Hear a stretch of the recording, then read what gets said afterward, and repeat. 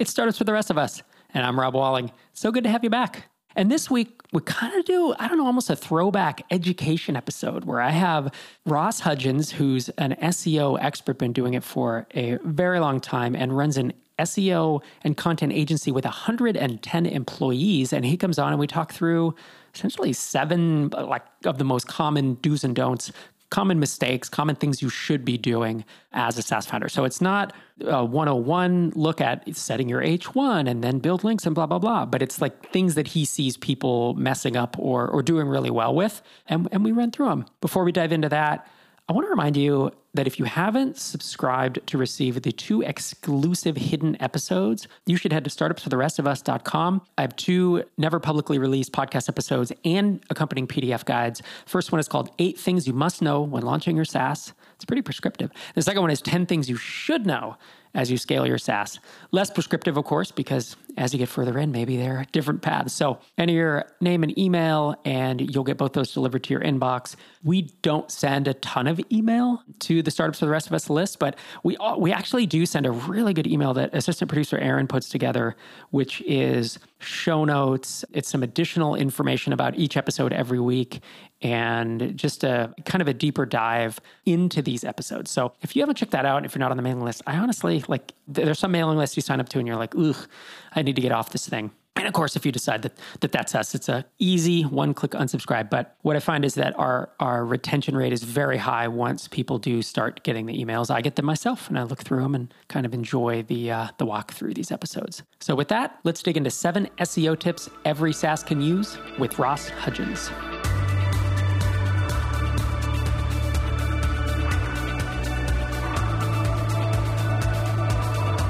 Ross Hudgens, thanks so much for joining me on the show. Thanks for having me, Rob. Glad to be here. Yeah, so for folks who don't know you, you're the founder and CEO of Siege Media, 110-person SEO-focused content marketing agency. You have clients like Asana, QuickBooks, and Norton. I chuckled when I said 110 people because that's a big-ass agency, man. Congratulations. Yeah, thanks. Thankfully, we've done it slowly over 9 years, so you don't feel the anxiety. But randomly, I'm on a walk, and I'm like, oh, wow, there's 110 people in this company. And it gives you a little nervous breakdown on occasion. Yeah, it's like most agencies, because I know a bunch of agency owners just, wherever because of MicroConf or the podcast or whatever. And I feel like a lot of agencies are like in that 10 to 25 person range, but it's pretty rare I meet someone who in triple digit employees. I will say in my experience, there's a lot more SaaS companies that make it there, sometimes just because they're funded and they hire like crazy, but also because the recurring revenue allows them to last that long. Whereas agencies seem to be a little more, they can be more spiky, right? Yeah, we're lucky. We're kind of in a space where our space makes sense for predictability, like reoccurring content marketing, search. This is something you don't really stop. And I think that's helped with retention and predictability. And we have one service line effectively. So it's like that helps scalability a little bit better. I also imagine like results have something to do with it. Yeah. Like you don't become a 110 person org by delivering crappy quality. So you'd be surprised, but most of the time, yeah. Fair enough. Awesome, man. Well, yeah, thanks for coming on the show. I mean, you and I have known each other for a couple years now since I believe since like Tiny Seed kicked off, and you've been one of the most helpful mentors in terms of just practical tactical tips and advice directly to founders. There's a handful of mentors who just provide an outsized amount of give back or value, I would say. And so, you and I started talking about you coming on the show and what to cover is like, do we cover your startup story? Do we, there's all these different options we could do, but really 7 SEO tips for every SaaS company, I think is a pretty cool way to kick it off. This goes back to more the old school Startups for the Rest of Us. We used to do more tactical teaching stuff and we haven't in a long time. And so I hope that folks, whether you're thinking about SEO or not, most of the tips are not very time consuming. And I get the feeling that you pulled some of these from, it could almost be renamed like 7 SEO mistakes most SaaS companies make. Like if you don't know what they're doing. Yeah. So that's how I think about it, is almost like, look, if you're going to go on a big SEO campaign, these are absolutely critical. If you're not, these are still good things to look at and be like, oh, if I move that from a subdomain to a subfolder, like I can get a bunch of benefit, right? So let's dive in. That actually kicks us off. So the first SEO tip you have is put your blog in a subfolder, not a subdomain. Yeah, so that's one of the ones, to your point, I see most commonly as a mistake is people will put their site their blog on a subdomain, most often for security issues or maybe just convenience. And you're more technical than I am. You probably know that answer better than I, but you see that a lot. And unfortunately, Google is not so great at breaking out that that's the same website. So that's kind of the mistake, is that they differentiate it. So you have all these links and authority that go to your main site, and all the content that's hosted on the subfolder effectively doesn't get valued the same. Or sorry, the subdomain does not get valued the same. So in our results and what we've seen, you can see up to like 20 to 30% lift simply by moving a subdomain to a subfolder. So ideally it would be website.com/blog/learn as compared to blog.website.com. And that's mainly so Google can see that these are the same thing very clearly, because it goes back to the days of like Blogspot and things like that, where you would have your own subdomain. I think that's one reason Google did it that way. But we've seen that. I would also suggest looking on Twitter. Rand has a great thread, which maybe we can put in show notes, of just tons of different case studies. If you search like subfolder versus subdomain, all the math is just very clearly subfolder. So this one was surprising to me because I know that this used to be the case. Like if I went back 10 years, 2011, I knew for sure that subdomain was not good. I thought that around, let's just say 5 or 6-ish years ago, that people were saying, that Google was smarter than that now and that they could figure it out. It sounds like Google's not quite as smart as we thought they were. Yeah, effectively. Like it's been as recent as a year or two, and I consistently have never really seen anything saying the opposite. I think you can be okay on a subdomain. Like it's not a critical error, but if it's somehow feasible for you and it's not a major headache, it's worth doing. Like HubSpot is the cautionary tale, where you look at their site, they're so prominent. They're on blog.hubspot.com. They do quite fine, but that might be the exception rather than the rule. And you can still be successful, but everything we see seems to point to subfolder doing better. Got it. And that is the reverse proxy maneuver, I think, is what we used to do, because certainly a lot of blogs are going to be on WordPress, not all, but if you put it on WordPress, you don't want it on your production Rails server or whatever. So you have to then do a reverse proxy and loop it through. Google that, folks, if you haven't seen it. Second SEO tip is, when creating keyword-focused content, make the URL exactly the main keyword. You want to talk us through that? Yeah. So just to like give Google confidence that an article is about something, the more you focus on that thing in the URL structure, the more optimized and clear it'll be to Google. So an example of how someone could go a different direction, say you're trying to rank for podcasting tips. You would want to make that exactly the URL with, say, a hyphen in between those two words. But what people commonly would do would say podcasting -tips for SaaS companies or something like that. And every single thing you add after the keyword could potentially dilute the meaning to Google. So it kind of focuses in the topic. So by really making exactly that main keyword, you uber focus it. And from our experience, have just seen better results doing that on a consistent basis. Got it. So even if my article, so if I was trying to rank for podcasting tips, but my article title was a lot longer than that, you're saying make the slug, this is a URL slug, right? Make that the keyword. Exactly. So the title itself can be a little more fluffy, definitely add click-through rate elements and brand voice, and you can even put something in front of the keyword. Generally would suggest putting the keyword as close to the front as possible, which is a more obvious tip, but ideally the URL just doesn't need that in the same way. So that's a place where you can just get exact and then do the brand voice and click-through rate type stuff in the title itself. It's funny you say putting it towards the front of the title. Little known fact, you may have heard this on this podcast or may not have, but when Mike and I originally started this podcast, we were wondering, what do we name this thing? Because we're not going to talk about venture capital. I mean, SaaS wasn't as prominent as it was today. It really wasn't a big thing. And so we weren't going to call it the SaaS podcast or anything. And so we're saying, well, we want people to find it in search, in iTunes search, what's now Apple Podcasts. And the search algorithm is not very sophisticated, we'll say. It wasn't sophisticated then, and it's probably not much more today. Yeah. So we wanted startups in the title, and we realized, I think we want startups right at the start, So we were racking our brains for, what do we call startups? What? Startups today? Startups this week? Normally, if you have startups, like a lot of the startup podcasts have startup as later in the title, but we wanted it earlier on. And it turns out Mike owned this domain already. It was in his GoDaddy account, startups for the rest of us. He registered it. So it just stumbled in. So I don't know. I don't have much evidence on whether that's helped us in search or not because there's no analytics, right? But I do know if you type in startups, we used to rank in the top 3 for years in iTunes. I don't know if that was from reviews or from gaming the title. Probably a combination. A little both. Yeah. It always is, huh? The on page and the off page. Tip number 3 is almost every feature page that you have on your SaaS marketing site should aim to target keyword software, even if absurdly low search volume. So talk us through this and maybe give some examples so people understand what you're saying. Yeah, so something I've seen on some SaaS companies, especially just starting out, is a kind of common architectures. You have your homepage as kind of the generalized view of what your software does, and then you have the sub feature pages. And I don't always see the sub feature pages targeting keywords, but there's an opportunity there, even if the search volume is relatively low, to do that. And also speaks to, should that even be a feature page? Because someone has enough want to and demand for this that they've done a search for it. So an example of that might be podcasting software, might be the homepage, and then you'd have a sub feature page on podcast analytics.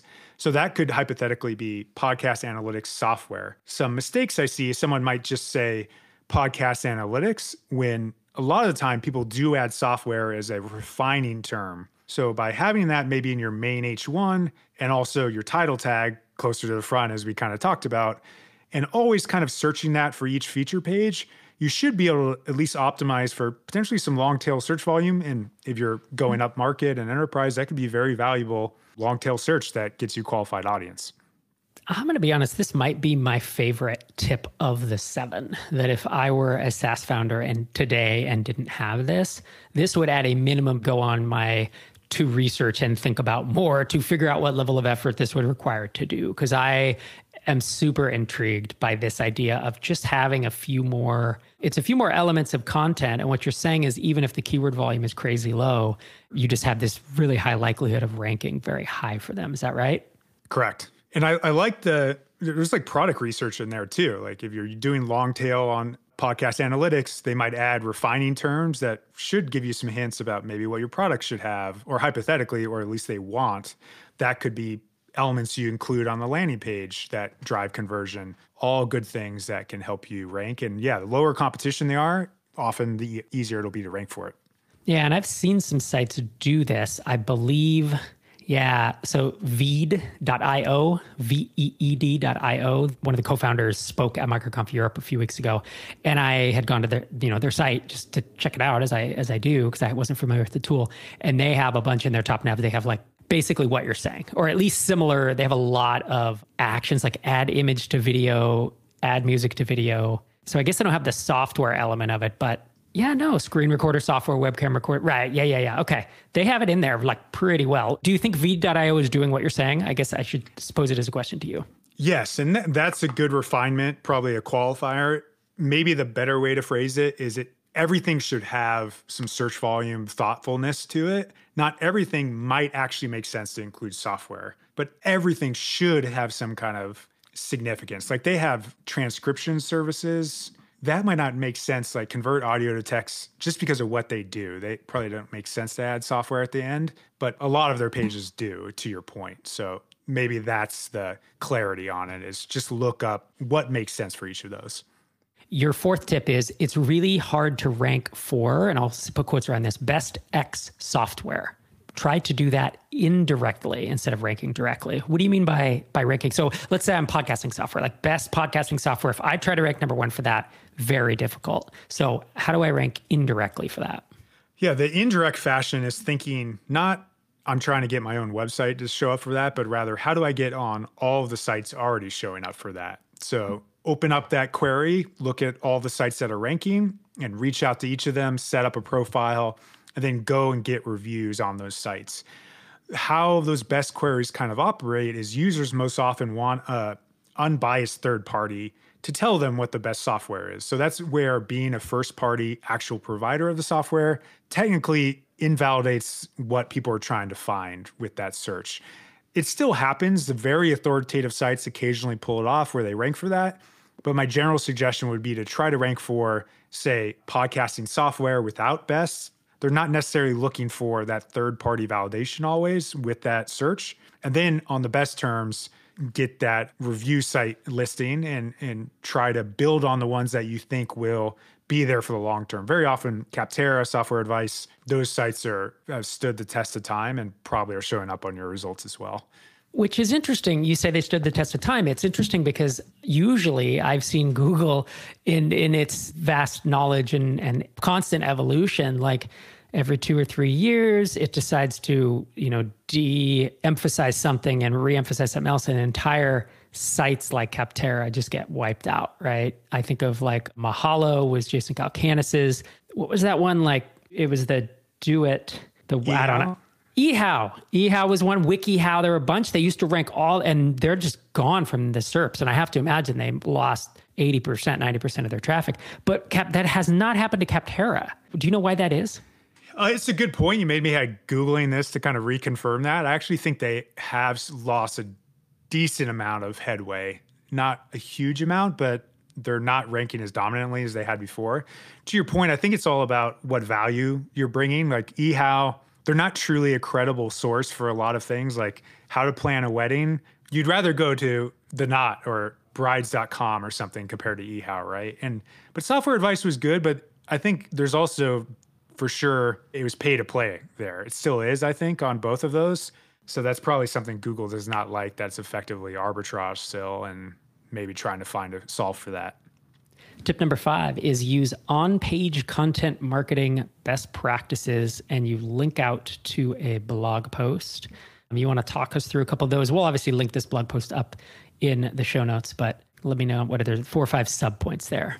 Yeah, these would definitely be good to visualize, but at a high level, it's have large font. So 16 pixels plus is ideal. Generally recommend 18 pixels plus. Like that just makes it very readable and easy to track to each line. I see gray on white font a lot. You want black on white most often. Like that, it should be easy again to read. It shouldn't be difficult to do that. Why does Google care?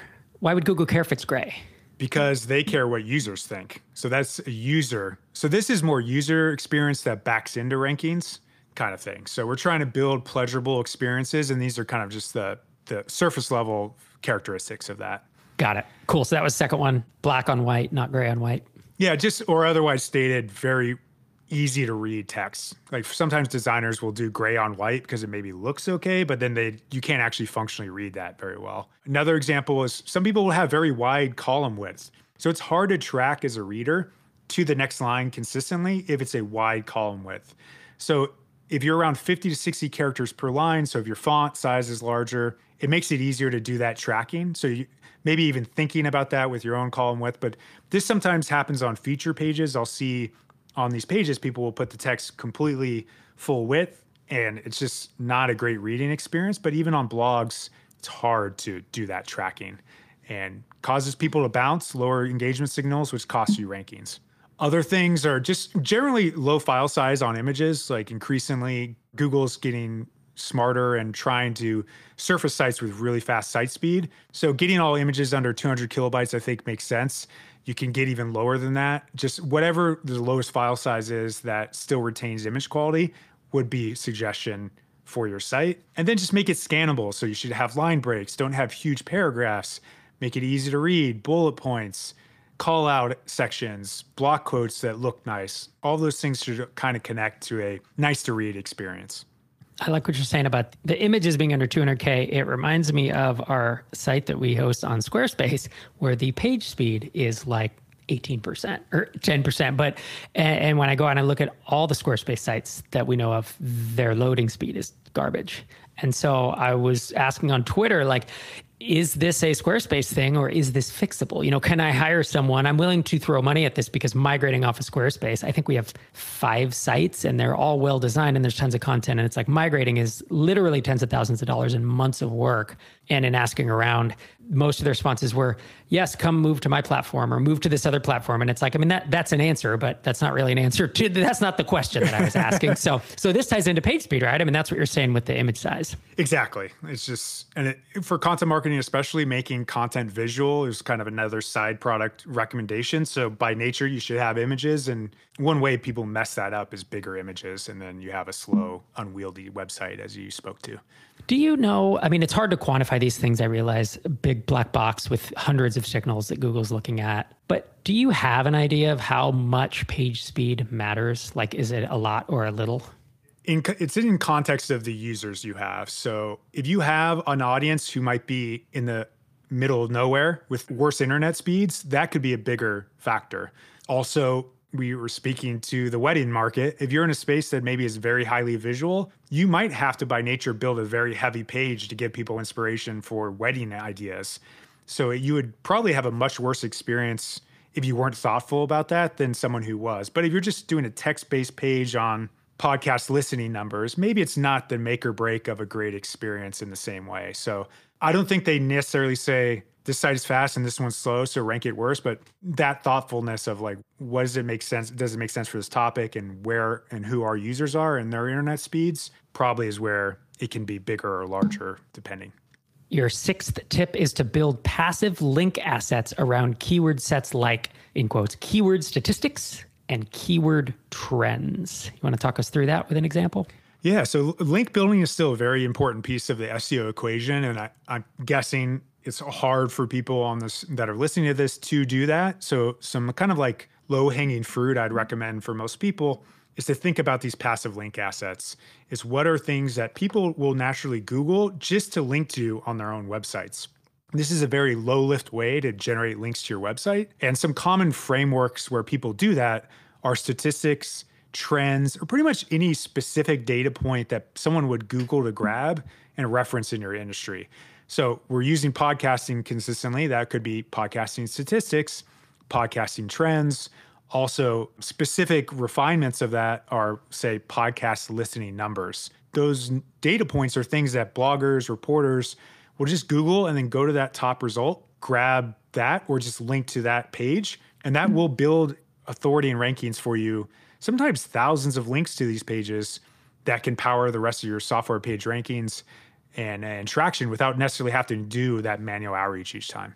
This feels like one of those that's like reverse engineering something someone stumbled upon accidentally, right? Like some site somewhere, whether it's Time Magazine or whether it's TechCrunch or whoever, had some statistics and some trends. And I bet you as an SEO have seen enough Ahrefs where you're like, how did they get this much domain authority? How is there so much page authority on this page? And it's like, wait a minute, these are ranking high. Is that effectively what happens?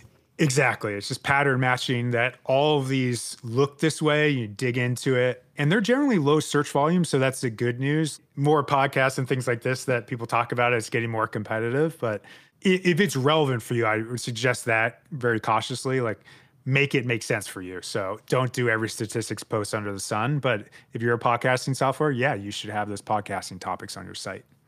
And our seventh and final tip is to answer keyword questions immediately right after the H1 with things like keyword is or answer in a way that is super visible to readers. So I think you're definitely going to need an example for this one. And then let's explain why this works.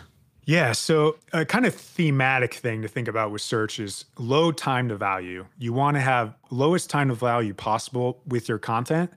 So most times when someone is asking a question such as what is UX research, or what is the Amazon affiliate commission rate, they want to get that specific answer immediately. So a mistake people make, well, they'll make the post that, and then they'll decide they need this multi-thousand word guide, when most often someone just wants that definition. So this is one reason why you see now those answer boxes when you Google things, most often definitions, where Google is showing text above the fold. And that, I think, is the hint that they know users want these things.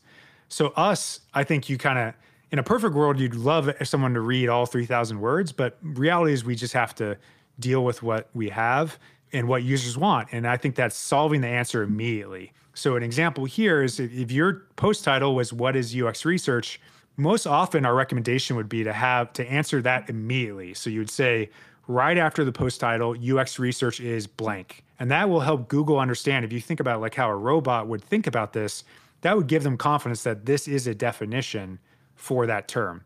And if it's very visible, even better, because that's good for users also. So I've seen people do this in subheaders where the post title might be, what is UX research? The complete guide. And then a subheader, they'll define it. Then they'll go into more depth under that. So make it visible, immediately answer it, structure it in a way that a robot could understand it, and you'll benefit both in rankings and potentially getting those quick answers as well.